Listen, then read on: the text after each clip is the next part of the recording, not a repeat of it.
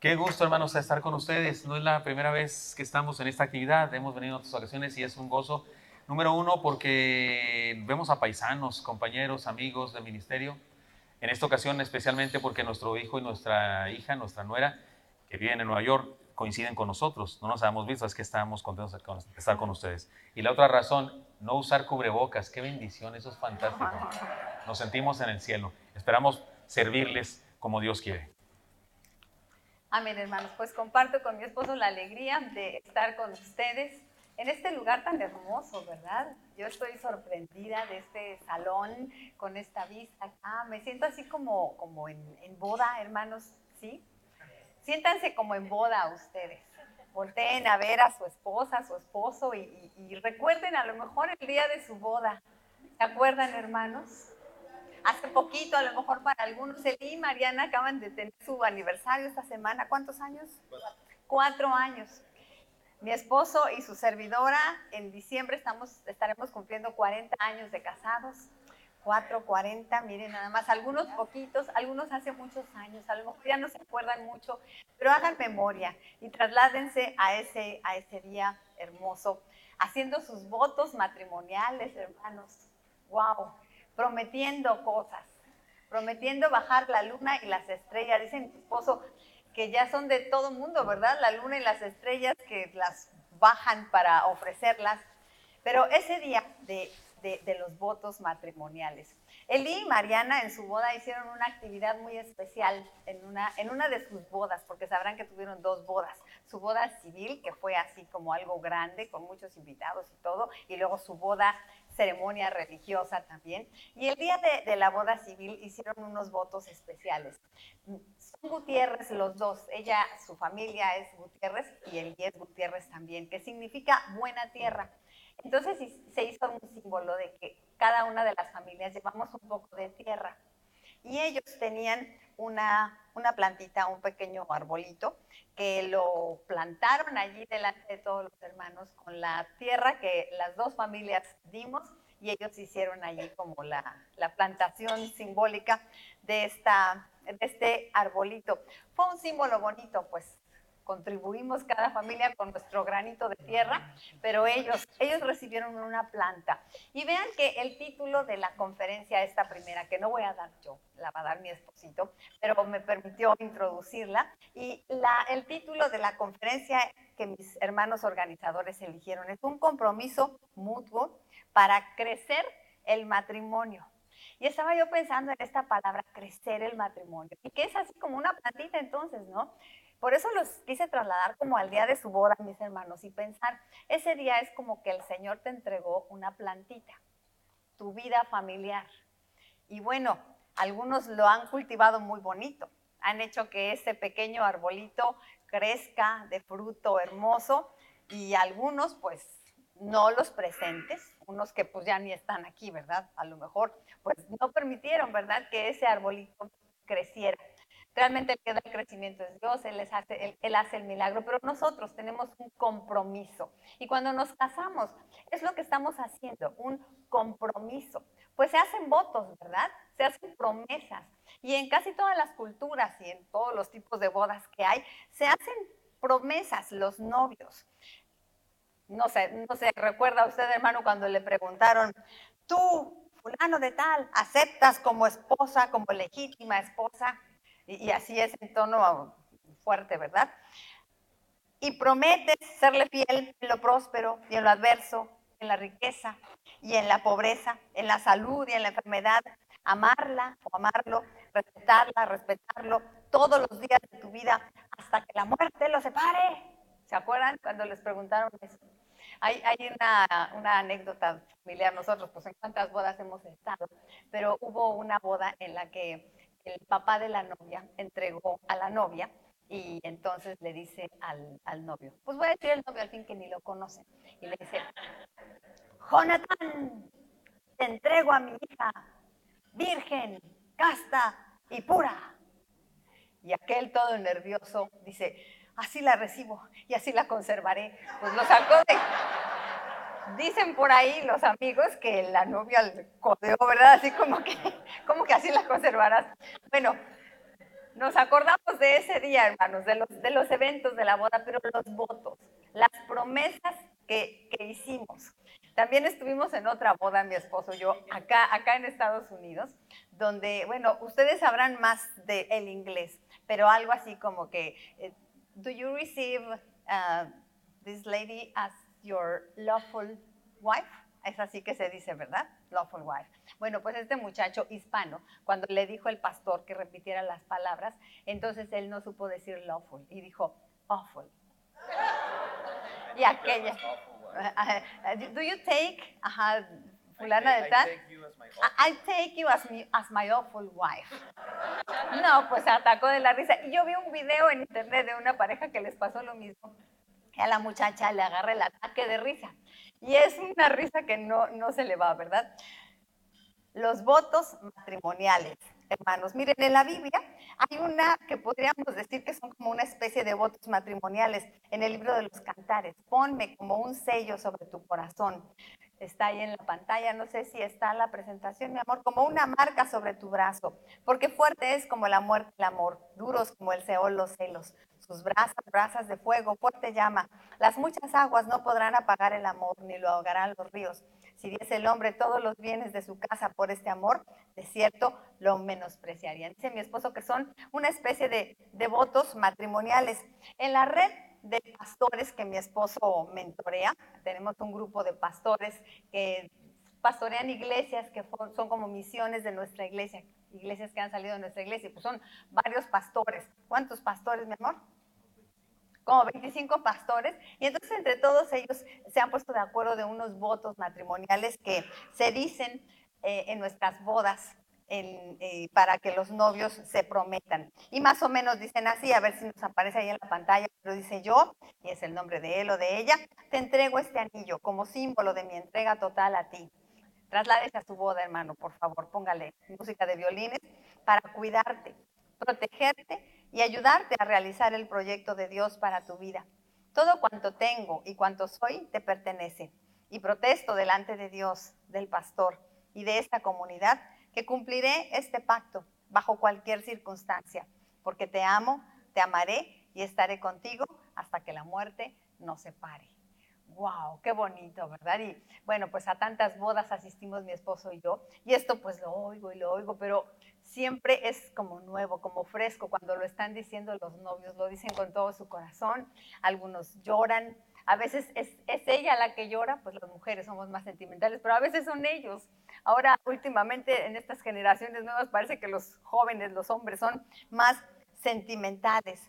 Pues, si se cumplieran estos votos, otro gallo nos cantara, como dicen, ¿verdad? Porque de verdad que son palabras tan fuertes, un compromiso tan profundo.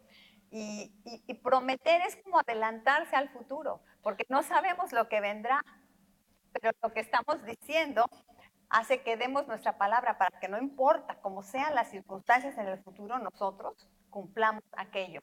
Lo que pasa es que a veces, al cambiar las circunstancias, se nos olvidan aquellos votos, aquel compromiso que hicimos de hacer crecer nuestra relación.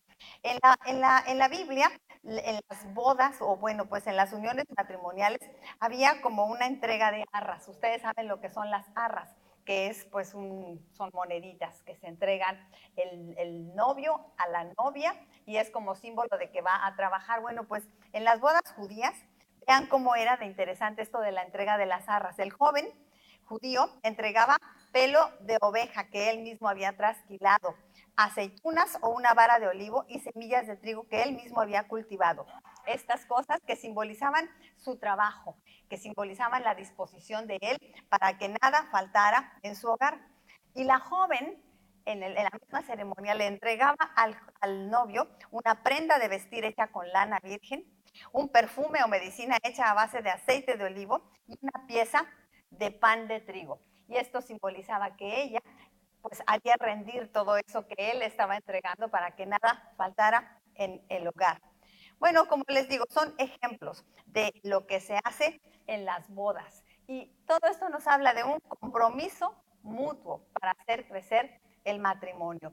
Pues ahora mismo mi esposo nos va a dar una conferencia en la que nos va a hablar de algunos compromisos que podemos hacer nosotros para hacer crecer nuestro matrimonio. Recordemos el día de nuestra boda, lo que nos prometimos, y comprometámonos hoy de nuevo para hacer crecer nuestro matrimonio. Gracias, preciosa. Gracias a Dios, hermanos, por esta introducción. No perdamos de vista el título, el compromiso mutuo para crecer nuestro matrimonio. Si habláramos de todos los compromisos que adquirimos cuando nos casamos, cuando decimos sí ante el juez o ante el sacerdote o ante el pastor o ante quien haya sido, porque en diferentes culturas es de diferente manera. Si habláramos de todos los compromisos que adquirimos, seguramente necesitaríamos más que una conferencia hoy, necesitaríamos un retiro de una semana completa, pero no podemos hacer eso. Entonces yo quiero compartir con ustedes un texto bíblico donde hay una ceremonia religiosa civil, es las dos cosas, porque la cultura judía como que era tanto civil y religiosa, se unían, las cosas civiles también se oraba en esos momentos, se cantaban salmos, y el Señor Jesucristo estuvo presente en una de esas ceremonias de acción de gracias o de boda. En este caso era una boda real, una boda civil, tal boda típica de los judíos. Jesús estuvo presente allá en las bodas de Canaán, y creo que podemos encontrar ahí algunas enseñanzas interesantes. Por eso debo decirles que más adelante se darán cuenta, pero vamos a llamar a estas enseñanzas, no solo las de hoy, sino las de mañana también, vamos a llamarles cántaros, porque en el pasaje que vamos a leer hoy hay unos cántaros de por medio, o unas tinajas, si usted quiere, unas tinajas de piedra. Y por eso voy a abordar el texto, pero voy a abordarlo con la primera enseñanza. Voy a llamarle a partir de ahora ya cántaro, así vamos a llamarle cántaro, pero y más adelante se va a enterar usted por qué. Entonces el primer cántaro del que quiero hablarles se llama así, la fe que actúa. También podríamos llamarle la acción que cree, como guste, la fe que actúa o la acción que cree. El texto es Juan capítulo 2, versículos 1 al 11. Usted se lo sabe, usted se sabe ese pasaje. El Señor Jesucristo fue invitado a una fiesta de bodas, también fue invitada a su mamá. Algunos piensan que la mamá de Jesús, María, era como algo encargada de algo en la fiesta. Era como la dirigente de algo en la fiesta y que por eso estaba preocupada. Independientemente de si es cierto o no es cierto, pasan varias cosas, pero una de ellas es que se les acaba el vino y luego María viene con Jesús y Jesús dice unas cosas y luego dice cosas a los que servían las mesas, y ahí está una clave interesante. Voy a leer solamente esa parte.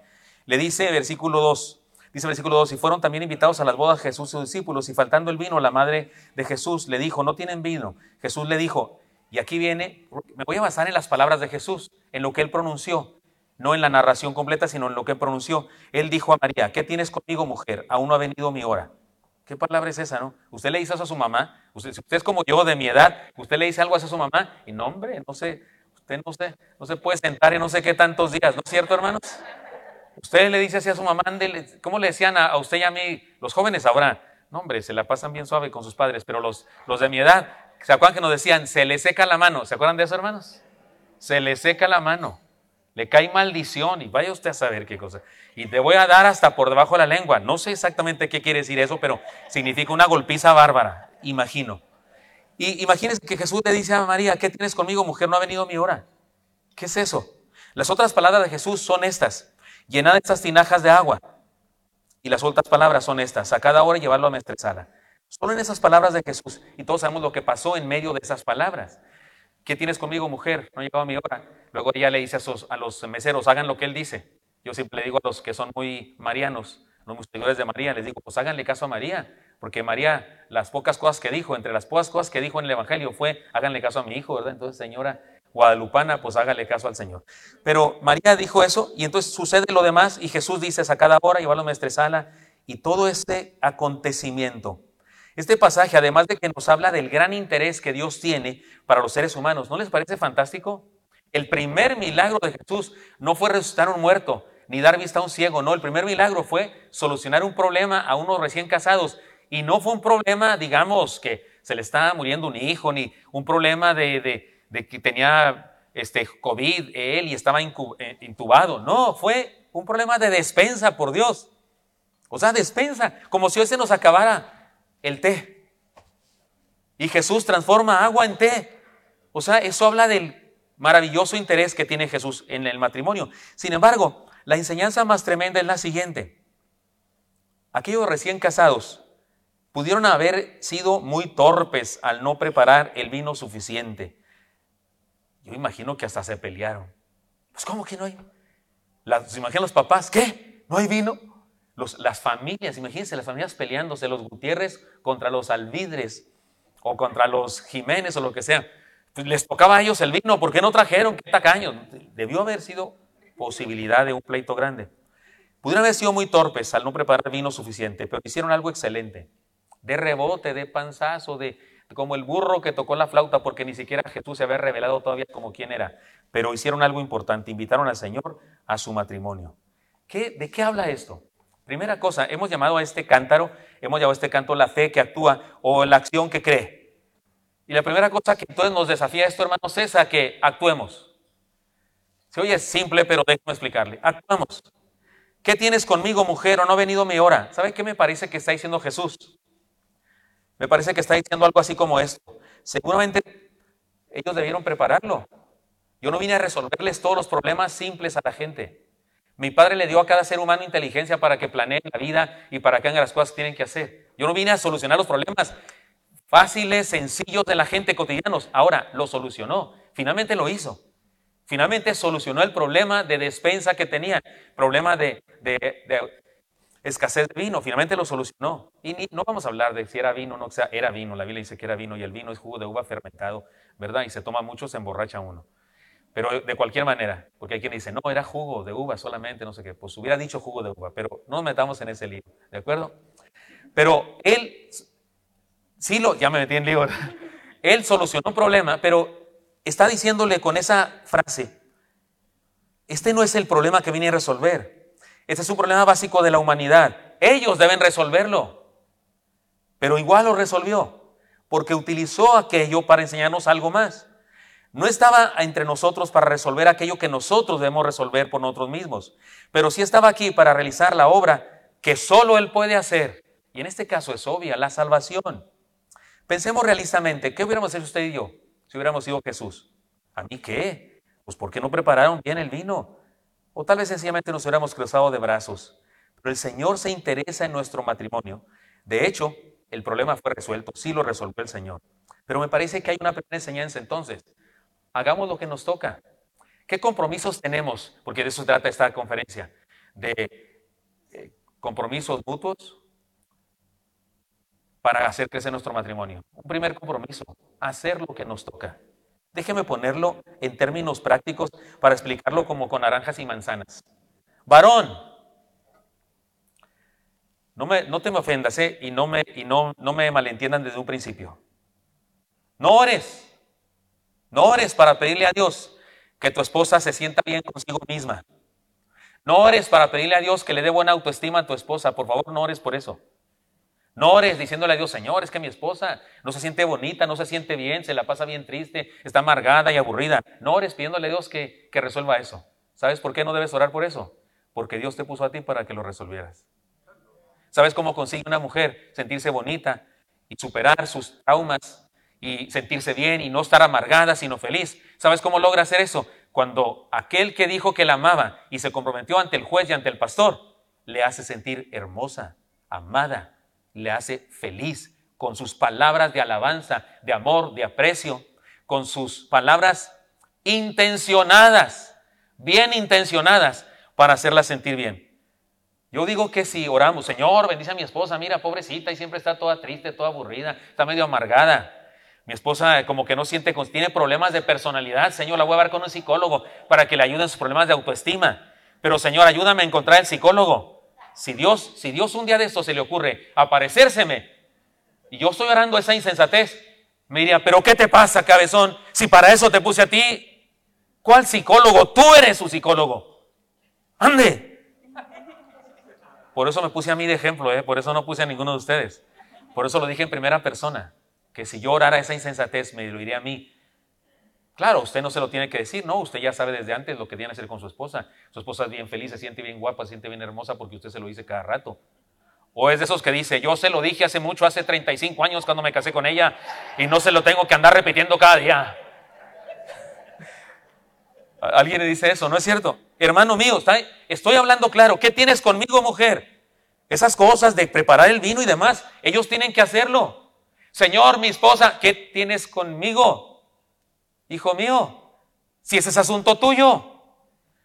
Mujer, no le pida usted a Dios que le dé un esposo satisfecho y seguro. Satisfágalo usted. Esa me la deben, varones, esa me la deben. Que se sienta respetado y valorado. Hágalo usted, hermana. Para eso es ayuda idónea.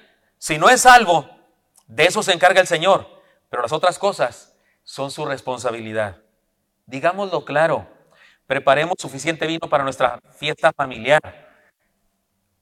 Aquella preparación del vino, aquello de que hubiera vino suficiente para la fiesta, fue un milagro, sin duda. Pero no debió hacer falta, porque pudieron haberlo hecho ellos. Pero el Señor intervino para ayudarnos a entender, porque acuérdense que este no es un milagro común.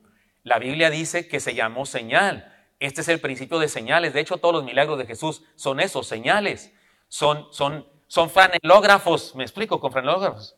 Son PowerPoint, son películas a través de las cuales Dios nos enseña algo. Y este milagro nos está enseñando algo. La primera cosa que nos enseña es que hay algo que los seres humanos debemos hacer antes de estárselo pidiendo al Señor. Es como cuando, no sé, cuando me corto un dedo, los que creen que no debemos buscar medicina, que no debemos tomar medicamentos, que no debemos buscar médicos porque es pecado, que el Señor nos sana por su espíritu. Claro que sí, nos puede sanar, por supuesto. A mí me sanó mi corazón. Yo tenía mis arterias coronarias tapadas severamente, 2 isquemias. Me hicieron un estudio y me dijeron eso. Hablaban de operarme a corazón abierto y una doctora me regañó delante de mi esposa, nos hizo llorar porque dijo, Señor, es posible que usted ni siquiera le quieran hacer el cateterismo porque posiblemente se nos quede en la plancha. Así me regañó. Pero un día que me hicieron el cateterismo y el doctor entró a mi corazón y cuando terminó yo estaba despierto cuando estaban haciendo eso, no me durmieron. Cuando acabó me dijo, pastor, usted debe tener palancas en el cielo o algo así, porque no encontramos nada. Sus arterias están tan despejadas como el periférico a las 3 de la mañana. Y si no saben, el periférico sí está despejado. Oiga, claro que Dios hace milagros, claro que tiene poder para hacer milagros. Pero cuando yo me corto un dedo, no le pido que venga y me ponga mertiolate. ¿Se acuerdan del mertiolate, hermanos? Ya no se usa, pero estoy hablando con los de mi edad. Para los jóvenes, un tipo de alcohol que pintaba de rojo. Yo no le pido a Dios que venga con una torunda, con un algodoncito y me ponga, Señor, ¿me puedes poner aquí? Imagínese. Él me dice, hijo, sí puedo, pero sé hacer cosas más grandiosas, eso lo puedes hacer tú. ¿Estoy hablando claro, hermanos? No le pida a Dios que haga de su esposa lo que usted debe hacer, varón. No le pida a Dios que haga de su esposo lo que usted debe hacer, hermana. Pero hay otra cosa. Creamos, confiemos, porque si hay cosas que no podemos hacer. Jesús les dijo, llenad estas tinajas de agua y las llenaron hasta arriba. Perdónenme, no me tienen que creer, y sé que hay una interpretación más popular de este pasaje, la más común, la más popular de este pasaje, pero la mayoría de la gente piensa que esas tinajas se llenaron de agua y luego se convirtieron en vino. Puede ser que así sea, y si así fue, pues fue una borrachera bárbara, porque aquellas tinajas eran muchos litros muchos galones de vino. Hubiera alcanzado para toda la ciudad y las 3 ciudades circunvecinas, dicen los eruditos. Debió ser una gran cantidad de vino. Pero hay una posibilidad. ¿Se acuerdan cuántas tinajas eran, hermanos? ¿Cuántas?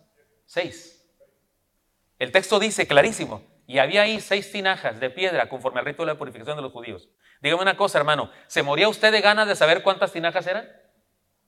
Usted es de los que dice, no, si no me dicen cuántas tinajas eran, no sigo leyendo el texto.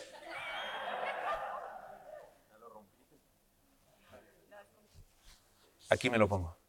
Usted es de los que dicen, no, o me dicen cuántas tinajas eran o no le creo a la Biblia. No, a usted le importaba un comino cuántas tinajas eran. Pero a Juan no le importó un comino, él dijo que eran 6. ¿Para qué nos dice que eran 6? ¿Qué cambia del milagro que eran 6, 7, 3, 4? ¿Qué cambia? Y luego nos dice cuánto cabía en cada una de ellas y que fueron llenadas hasta el tope. Y luego al final Juan dice que esta es una señal. Juan tiene muchas señales, no es el único lugar donde hay señales. Aquí los eruditos en el Nuevo Testamento saben eso. Es probable que Juan está diciendo algo. Tal vez Jesús mismo, o tal vez Juan, al escribir esa historia, que aquellas 6 tinajas son 6. Son de religiosidad. conforme al rito de la purificación de los judíos. Los judíos, les encantaba eso de lavarse las manos, lo consideraban sagrado, lo consideraban un acto espiritual. Se molestaron alguna vez porque los discípulos no se lavan las manos para comer. ¿Se acuerdan de todo eso? Ellos eran así, legalistotas. ¿Y cuántas tinajas eran, hermanos? 6. ¿Sabe qué simboliza el 6 en el contexto judío? Lo imperfecto. Por eso la trinidad de lo imperfecto es 666, ¿no es cierto? 666. Es probable que esté hablándonos de algo el Señor. ¿Y dónde está el 7? Para que complete y se haga lo perfecto. El cántaro. Además el texto dice que Jesús dijo, sacad ahora. Y los eruditos en griego dicen que esa frase que se traduce sacad ahora no significa sacar de una tinaja, significa sacar de un pozo. Así es que es probable que las tinajas estaban hasta el tope y no había pasado nada, seguía siendo agua. Pero sacad ahora. Y sacaron otro cántaro del pozo, porque la mayoría de la gente piensa que sacaron de las tinajas. Si así es, entonces se convirtió en vino una titipucha, litros y más litros de vino. Pero algunos piensan, y yo me inclino a ese lado, porque la palabra sacada ahora no significa sacar de una tinaja, significa, es la palabra que se usaba para referirse a sacar de un pozo. O sea que sacaron un cántaro y lo llevaron a nuestra sala. Y eso, sí eran como 4 galones, también era bastante, pero no tantísimo. Y eso era el vino. ¿Y de qué está hablando? Hay algo que solo Él puede hacer. No importa cuánto nos esforcemos en nuestro afán de mostrarle amor a nuestra esposa y cuánto nos esforcemos en hacer cosas buenas nosotros, siempre será limitado, imperfecto. No conseguiremos más que agua. Entonces el compromiso de actuar creyendo, o la fe que actúa, que es el primer cántaro que estamos estudiando, tiene que ver con esto, con hacer lo que me toca, pero creer, confiar en que hay algo que está más allá, que no soy yo. Es decir, que el compromiso del matrimonio cristiano es a creer, es hacer lo que nos toca hacer creyendo, creer. Mi hijo cuenta, a veces cuando nos balconea, porque cuando predica en nuestra iglesia siempre nos balconea. ¿Se entiende balconear? ¿Se entiende esto balconear? Y él balconea nuestras posturas, nuestra forma de ser en la casa, pero en la casa hay una cosa que pasa. Cuando estamos platicando ahí la familia, mi otro hijo, tenemos 2 hijos, mi nuera, mi esposa, estamos ahí en bola y estamos, no sé, quejándonos. Se valen las familias quejarse de repente de la iglesia, ¿no, hermanos? Miembros de la iglesia, tapen los oídos ahorita, por favor. Estamos ahí en familia, ¿no? En familia pastoral, orando, tristes por lo que está pasando, por una situación difícil en la congregación, lo que sea. Estamos ahí platicando. Yo soy serio. La gente no cree eso, pero yo en la casa soy serio. Soy el que guarda silencio, siempre estoy así serio, pues. No soy hablantino y demás. Pero siempre que estamos así hablando de alguna tragedia, de hecho es él el que hace eso. Me dice, ya papá, ya te toca, ándale, tú siempre le encuentras todo lo bueno a todo. Ándale, ya te toca decir lo bueno. Y yo siempre digo 3 cosas. ¿No es cierto? Número 1, sí hay Dios. Número 2, nos ama. Y número 3, tiene todo eso en sus manos. Y me encanta ser el que hace eso. Me encanta ser el que hace eso. Porque tengo un compromiso con mi esposa de hacer lo que me toca, pero también de creer. Y si ella en un momento dado no cree, sacarla adelante a que crea. Ella ha hecho eso conmigo muchas veces. Hace algunos años, ese problema de mi corazón fue grave y tuve también recientemente un problema de COVID, casi me petateó también y fue grave. Pero algunos de ustedes no saben, tal vez algunos sí, pero hace mucho tiempo, tenía yo creo unos 30 y algo de años, 31 años, 32 años, tuve un problema emocional. No sé por qué, pero me deprimía. No sé ni por qué, pero en la noche no podía dormir. Y me atacaba una angustia. Me acordaba mucho de Saúl y decía, pues que sea tan malo como Saúl. Pero leí textos y noté que le pasaba a Jeremías, le pasaba a Job, ¿no es cierto? Hasta dijeron, maldito el día en que nací, ¿se acuerdan? Me acordé de esos salmos que dicen, velo y soy como el pelícano del desierto, como el búho de las soledades. Velo, o sea, paso la noche en vela sin dormir. ¿Saben quién me sacó de eso? Mi esposa. Me abrazaba, me besaba, me decía cosas lindas, sus manos tiernas, sus manos flacas, porque tiene manos muy delgadas. Yo tengo manos de niña, se burlaban de eso de mí mis amigos, después descubrí que son de pianista. No toco el piano, pero tengo manos de pianista. No, no es cierto, sí toco el piano y compongo canciones también. No toco como mi hijo, pero fueron sus manos tiernas, su corazón con soplo, porque mi esposa tiene un corazón con soplo. Fue ella que me sacó a creer y a confiar. Nuestro compromiso, hermanos, cuando dijimos sí ante el pastor, sí, acepto, es un compromiso a actuar con fe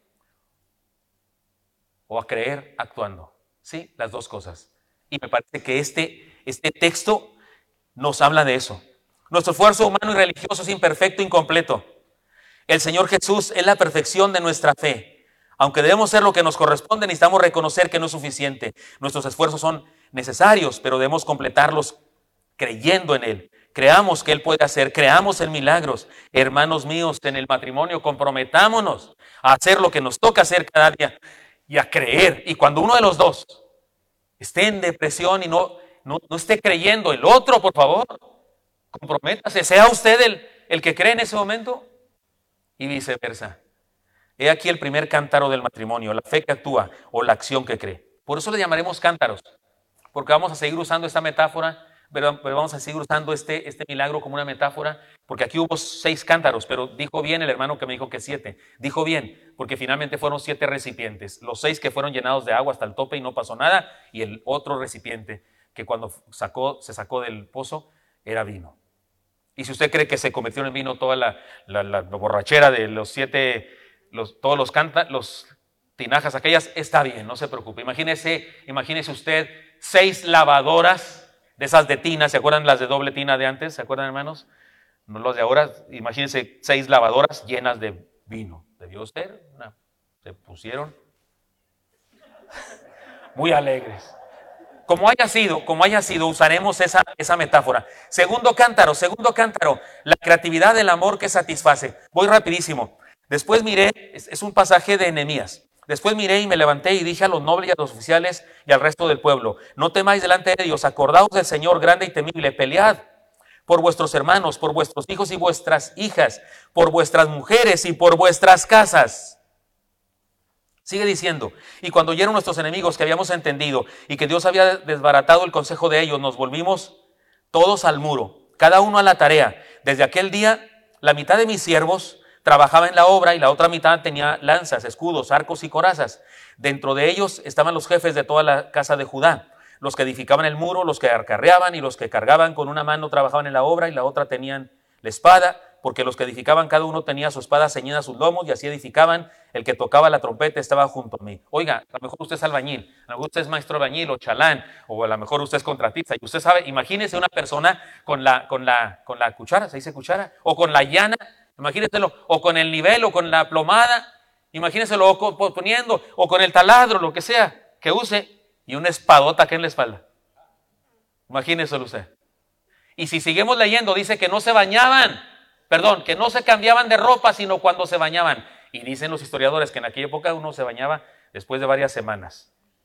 Así era la cosa, la cáscara guarda el palo, dice en mi rancho, ¿verdad? Oiga, me los imagino como un grupo de multifacéticos guerreros. Algunos eran maestros albañiles, otros chalanes, muchos eran ejecutivos IBM. ¿Sabe con los ejecutivos IBM? Y venme a traer esto, y venme a traer lo otro. Pero todos podían convertirse en un instante en espadachines aguerridos. Podríamos imaginarlos pensando mientras cargaban la mezcla, mientras traían piedras para ponerlas en el muro. Me imagino que decían cosas como estas: esto es lo más peligroso que he hecho en mi vida, pero vale la pena. Mis hijos han de crecer con libertad e identidad. Mi esposa no tiene por qué ser la esclava de nadie. Dios está con nosotros y si alguien osa intentar detenernos, se la verá conmigo. Esta espada puede ser pequeña, pero mi corazón es grande. No nos vencerán. Mi niña pequeña, mis niños adolescentes, mis jóvenes y sobre todo mi esposa valen la pena. Daría mi vida por ellos. Estoy listo para la batalla. Oiga, eran unos Transformers. ¿Sí ha visto caricaturas o películas de los Transformers con sus nietos, hijos o lo que sea? Sí, por puro gusto, usted las ha visto a lo mejor, no porque tenga hijos ni nada, por puro gusto. Los Transformers, o sea, un camión, y de repente es, ¿cómo se llama? Optimus Prime, por favor. Optimus Prime. Estos eran Transformers, estaban listos para lo que fuera. no solo eran constructores, también eran defensores, guerreros. Y si hurgamos en sus corazones, eran teólogos, abogados, revolucionarios, es decir, eran todo lo que se necesitaba para cuidar su patrimonio y su matrimonio. Las dos cosas, patrimonio y matrimonio, su familia. Podemos hablar de muchas hazañas y principios que nos presenta este pasaje, pero es aquí donde quiero extraer solo uno. Aquí quiero extraer solo uno. La creatividad del amor que comparte vida. Por eso he llamado a este cántaro la creatividad del amor que satisface. El sacrificio transformer, le podemos llamar a esto. El sacrificio transformer. No me lo tome a mal. Es muy tradicional, es muy popular un punto de vista. Se han hecho cientos de libros al respecto que nos dicen que el hombre y la mujer somos diferentes. Las mujeres son de Venus, los hombres son de Marte, los hombres son waffles, las mujeres son espagueti. Que si me caso con que si mi media naranja no es naranja o es una toronja, algo así. Libros que hablan de que neurológicamente somos diferentes, hombres y mujeres y que lo que sea. Y puede que tengan razón, aunque yo conozco a mujeres que son serias y no son ordenadas y no pueden hacer muchas cosas al mismo tiempo, solo una, y conozco hombres muy creativos que pueden estar haciendo 20 cosas sin problemas, y conozco hombres que hablan mucho, que son muy sensibles y que lloran, y que son hiperordenados y su esposa es desordenada. Pero estas teorías dicen que somos así, definitivamente, diametralmente opuestos y no sé qué, y yo estoy seguro que algunos de ustedes de repente dicen, pues yo seré mujer o qué me estará pasando ahí, compadre. Compadre, ayúdeme, no me deje solo. Y el otro le dice, pues si me da un beso le ayudo, ¿verdad? Le dice el otro. Sí me estoy metiendo en líos, ¿verdad? Perdón. Avísenme aquí cuando la estoy regando. Sí, es verdad que es una teoría muy común. Está lleno de libros cristianos. Es un punto de vista que viene de otro ambiente que no es del cristianismo, pero lo hemos agarrado, lo hemos adoptado con muchas cosas que pasan en la teología cristiana y lo adoptamos y hablamos de eso. Y yo creo que usted lo ha oído eso de diferentes predicadores. Y si creemos eso o no lo creemos, está bien, pero le voy. En el matrimonio, al cliente lo que pida. En el matrimonio, al cliente lo que pida. Yo reconozco, soy de Chihuahua, por Dios, soy de Chihuahua. Los Chihuahuas somos muy francos. Somos muy francos. Cuando yo hablo por teléfono con mi hermana, ya no pasa, pero antes cuando eran mis hijos más pequeños, estaba platicando con mi hermana. Sí, no, estás loca, no, ¿qué te pasa? No, hombre, sácate. Sí, que no sé qué, colgaba yo. Mi hermana que más quiero, la hermana que más quiero. Y mis hijos la quieren mucho porque es la tía favorita. ¿Te peleaste con Yolis? No. ¿Por qué? Pues estaban hablando bien feo. No, hombre, si estábamos diciendo lo más bonito que podemos. ¿Cierto o no es cierto, chihuahuenses? Así me gusta que me respondan y no anden. Ah, no, cierto. Oiga, pero mi esposa, su mamá está vasqueña. Allá le dan a usted de comer su molito con sus tortillitas y no quiere un cafecito. O sea, no hay tortillas ni mole, no, es molito, cafecito, tortillitas, pastorcito. Todo, sí. Si es de Tabasco mi esposa y su papá de Yucatán. Madre lindo. ¿Hay yucatecos aquí? ¿Sabe que en Yucatán están prohibidas las serenatas? Sí, porque la chamaca se asoma al balcón, se cae. Estoy bromeando, la sigo regando. Y mi suegro era de Yucatán. Gente buena, poetas. Los yucatecos son poetas. Están hablando y no sabes tú si está declamando un poesía que se aprendió en la primaria o está hablando. Lo invitamos a nuestra boda. ¿Y qué quiero que me diga? Gilberto, muchas gracias que me invitaste a tu boda, lo que sea, que te llevaste a mi hija. No, ¿sabe qué dijo? Estoy congratulado de que me hayan invitado a tan fina actividad. Órale, dije yo. Es que de pilón era político. De pilón fue senador, diputado y no sé qué tanto, ¿verdad? Fue secretario y no sé qué tantos en algunos sexenios. Entonces hablaba así con elocuencia. Y se casa, esta pobre se casa con un chihuahuense. Cuando me conoció yo traía botas, traía pantalón así de esos vaqueros y traía esas, ¿cómo se llama? Camisas que se botonan aquí que el botón es de cuerno de toro. Peor look no podía haber, pero ella... Aquí entre nos, aunque usted no lo crea, la que me echó los perros fue ella. Sí, nunca me creen. Mi vida, ¿es cierto o no es cierto? Es cierto. Digo, Ya quedamos que sí hay milagros, o sea, como quiera. Oiga, y se casa con este que soy yo. Y mi esposa es muy tierna y le gusta la ternura. Yo soy un malamansado del norte. Es que mi padre era muy seco y yo pues soy muy seco. Pues échese agua, amigo. Es que mi madre era muy fría. Pues préndase un cerillo. Porque al cliente lo que pida. Los neurólogos dicen que los hombres, que no sé qué, que somos muy cuadrados, que no somos sentimentales. A la basura con esa idea. Porque al cliente lo que pida. ¿Estoy hablando claro? El amor el reto Transformer. Estos amigos estaban ahí en la mezcla. Llegan los enemigos. No, pues que vayan otros porque yo estoy con la mezcla. Sáquese la espada y combata. No soy guerrero, pero por su esposa lo será. Ya se los he contado a algunos de ustedes, creo esto, pero hace algunos años la puerta de la casa donde vivíamos, se abrió en la noche, en madrugada. Yo soy Boy Scout, siempre traigo navaja. Siempre traigo, de verdad. De hecho, tengo dos de estas. Una con funda negra y una con funda café. Que saco mi gran navaja y le abro de dos lados para que sea espada doble. Y bajo las escaleras. Cuidado, porque unas escaleras, pensando, no, me voy a encontrar un ladrón, vino aquí a robarnos a la casa. Y bajo, y ya me di cuenta, no, había mucho viento. Y esa puerta de repente no se cerraba bien. Y estaba la suegra en casa. Y ella a menudo la dejaba abierta. Y entonces ya entendí y dije, fue la suegra. Cerré la puerta, me regresé y me dormí tranquilo. Al otro día les conté eso. Se reían mis hijos. Y se burlaban de mí. Papá, pero ¿qué su mujer navajita? Ellos traen un machete, ¿qué le haces con la navajita? O traen una pistola, una 45, una cuernos de chivo, ¿qué le haces con tu navaja? Yo me puse serio. Y le dije a mis hijos, me los echo al plato. Y le voy a decir por qué. Porque ¿qué les motiva a ellos venir a la casa a robar acá? ¿Qué les motiva? ¿Una televisión? ¿Unas joyas? ¿Qué motivación es esa? Es una motivación efímera. ¿Sabe qué me motivaría a mí defenderlos? Ustedes. La vida de ustedes.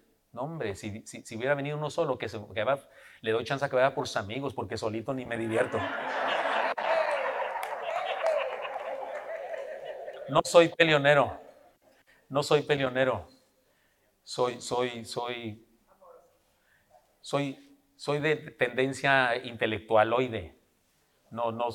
Me gusta estudiar y escribir poemas, escribir libros. No estudié ingeniería ni cosas de esas de fuerza y esas cosas. No, soy de ese otro contexto de estar metido en los libros y eso. Soy más nerd que otra cosa. Sí, hacía deporte y esas cosas, pero pues porque me gustaba, pero soy más de esa tendencia a la paz.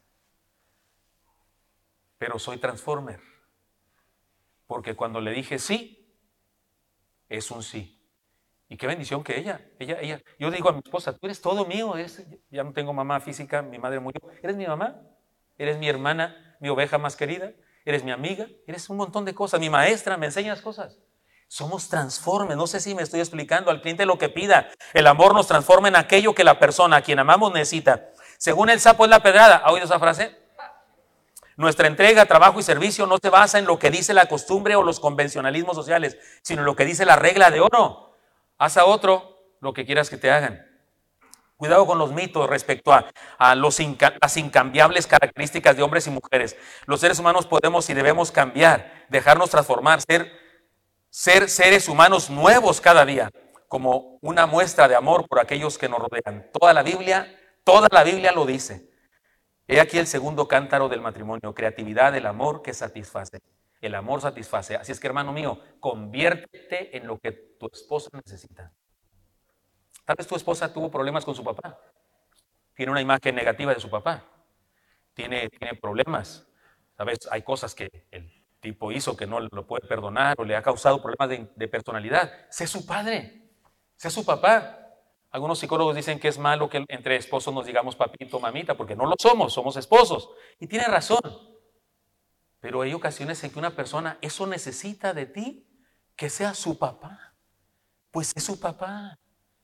Trátala con ese cariño que no tuvo.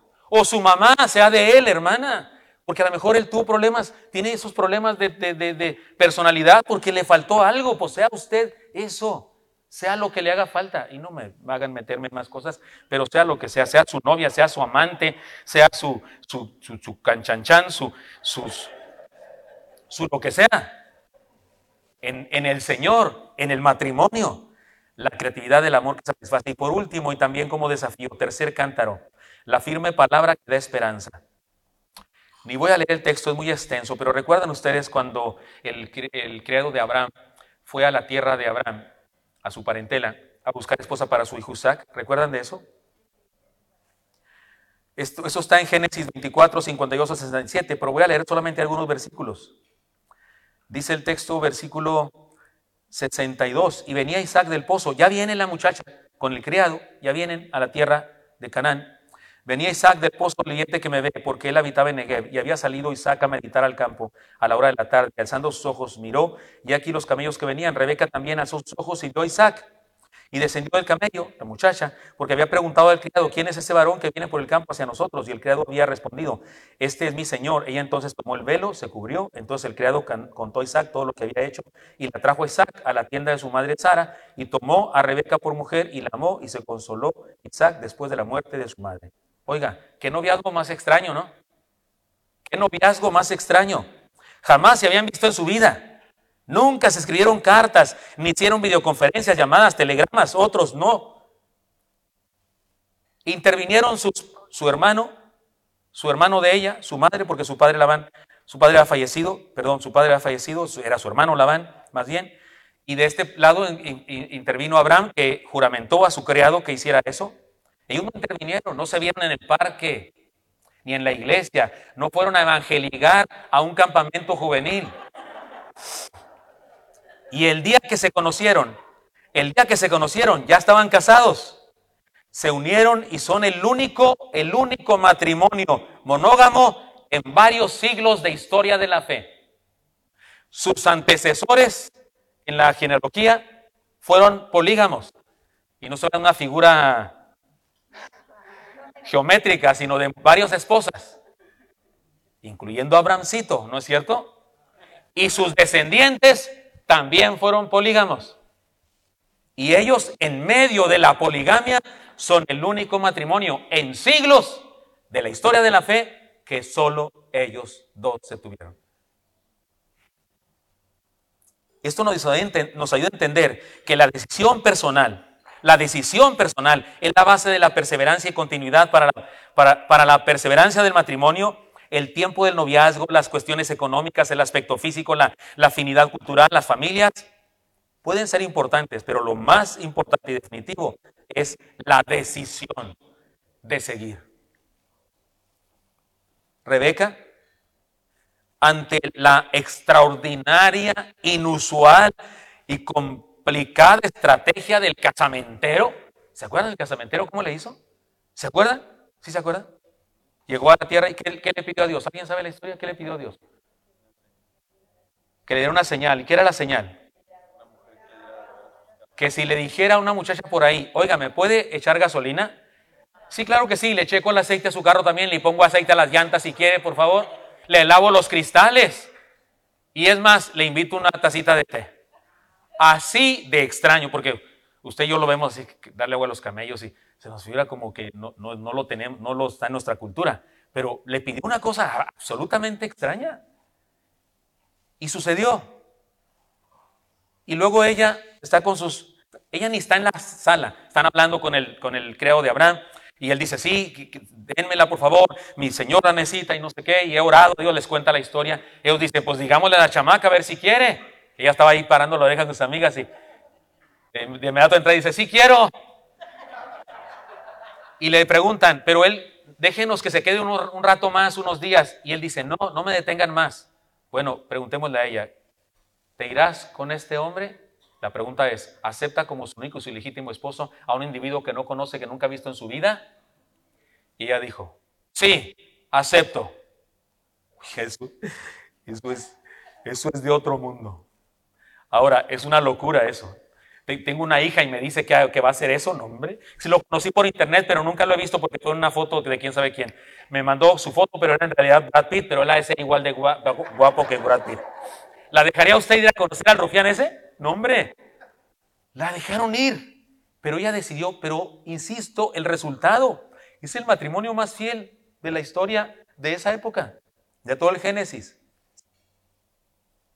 También Isaac dijo a la estrategia planeada por su padre un sí y fue definitivo. ¿Irás con ese varón? Ella dijo sí. Isaac también, no aparece cómo lo dijo, pero también lo dijo. Cuando va con el criado, ella ya tiene el velo cubierto, no sabe si está trompudita, si está nariz aguileña, no sabe, está cubierto el rostro, tampoco si está 90, 60, 90 o Beverly Hills 200, ¿cómo dice? 210, no sé. No se sabe, pero él dice, ella es la que me dio Dios, vámonos a la casa. Y esa noche duermen como esposos y son los más fieles. Por una decisión absoluta. Hermanos míos, este es el otro compromiso de dos que se casaron. La firme palabra que da esperanza. Y déjeme decirlo en forma práctica, por favor, hermanos, no usemos la amenaza del divorcio jamás. Pues si quieres y si no nos divorciamos, no haga eso. Nunca, nunca jamás. Si acostumbra a hacer eso, vino a este retiro nomás a aprender que no lo volverá a hacer. Comprométase a no volverlo a hacer jamás, nunca amenacemos con divorcio entre nosotros. Pues si quieres, y si no, la puerta está muy ancha, 210 por 85, hasta medimos la puerta para poder decir eso. Ahí anda uno midiendo, ¿cuánto mides? ¿Qué locura es esa? No haga eso, no usemos la amenaza de divorcio jamás, no consideremos opción la separación nunca. Nunca le demos la victoria al destructor de la familia, demos la victoria a Dios. Digamos, se puede porque se puede. No se trata de si podemos, sino de porque podemos. Cumplir nuestra palabra agiganta la esperanza. Lo he contado ya en estas reuniones aquí con ustedes, pero no sé si todos han venido en esas ocasiones, pero yo les he contado un chisme de mi vida, de las palabras más amorosas que jamás en la historia de la humanidad mi esposa me ha dicho a mí. Se lo voy a contar a los chismosos que están esperando. Sí, que lo cuente, Estábamos peleándonos. No era un pleito grave, no estábamos aventando sartenes ni nada de eso. No era tan grave, pero yo quería hacer lo que todo hombre hace. ¿Qué hace todo hombre? Se va, no quiere discutir. No nos gusta discutir. Me voy. Y las mujeres que sí quieren hablar y hablar y hablar. Estábamos jovencitos. Y entonces mi esposa me dijo, espérate. Yo estaba en la puerta. Espérate. Sí, si te vas está bien. Nomás te quiero decir una cosa. Que cuando regreses, pues regresas con ganas de que nos arreglemos. Porque sábete una cosa, eres mi esposo. Y vas a hacerlo por siempre, hagas lo que hagas. Porque ante el pastor y ante el juez dijimos eso, y yo soy tu esposa, hagas lo que hagas. No te podrás deshacer de mí, y mucho menos porque eres pastor y no te puedes divorciar. Ahora sí, te puedes ir. Son las palabras más amorosas que me han dicho en la vida. Y usted dice, oh, pobre cuate, nunca le dicen mi pichonguito, mi corazón. No, sí me dicen eso. Eso sí me lo dicen, pero me lo dicen bajo otras condiciones. En ese momento mi esposa no tiene pasión por mí. No quiere tener nada que ver conmigo físicamente. O sea, ella no quiere tener relaciones sexuales en ese momento conmigo, definitivamente. No le caigo bien. No siente cariño por mí ni pasión. Pero me dice consciente, racional y voluntariamente que ella tiene una decisión firme de ser mía siempre y de que yo soy de ella siempre. Perdóneme, eso es amor y no tonterías. Lo demás es pasión, lo demás es cariño. Eso me lo puede decir cuando estamos allá muy encaramelados y ahí uno dice lo que sea. Pero cuando estamos peleados con sentimientos atravesados y una persona dice que ha tomado la decisión y que en esa decisión sigue firme, eso en la Biblia se llama amor. No, no puedo ignorar que seguramente Isaac y esta jovencita tuvieron problemas en su vida. Pero ella decía, yo dije que sí y ni te conocía, amigo. Es que ahora que te conozco sigo diciendo que sí, porque es mi palabra. Y lo mismo decía él. Me encantan estos dos. Me encantan. Cuando lleguemos al cielo, yo me voy a pasar un rato con ellos, a preguntarles cosas. Los más fieles y monógamos de la historia de la fe en ese contexto. Y ni se conocían, ni noviazgo, ni siquiera, ni una flor, una serenata, algo, un regalito, nada. Y son personas que permanecieron juntas. Y debemos seguir porque así lo prometimos delante de Dios. Se trata de cumplir lo que un día nos propusimos. Se trata de ser congruentes con los votos. El Señor nos demanda cumplir nuestras palabras, compromisos y promesas. Mire cómo dice la palabra. Cuando Dios hagas promesa, no tardes en cumplirla, porque Él no complace a los insensatos. Cumple lo que prometes. Mejor es que no prometas y no que prometas y no cumplas. No dejes que tu boca te haga pecar, ni digas delante del ángel que fue ignorancia. Porque ahora que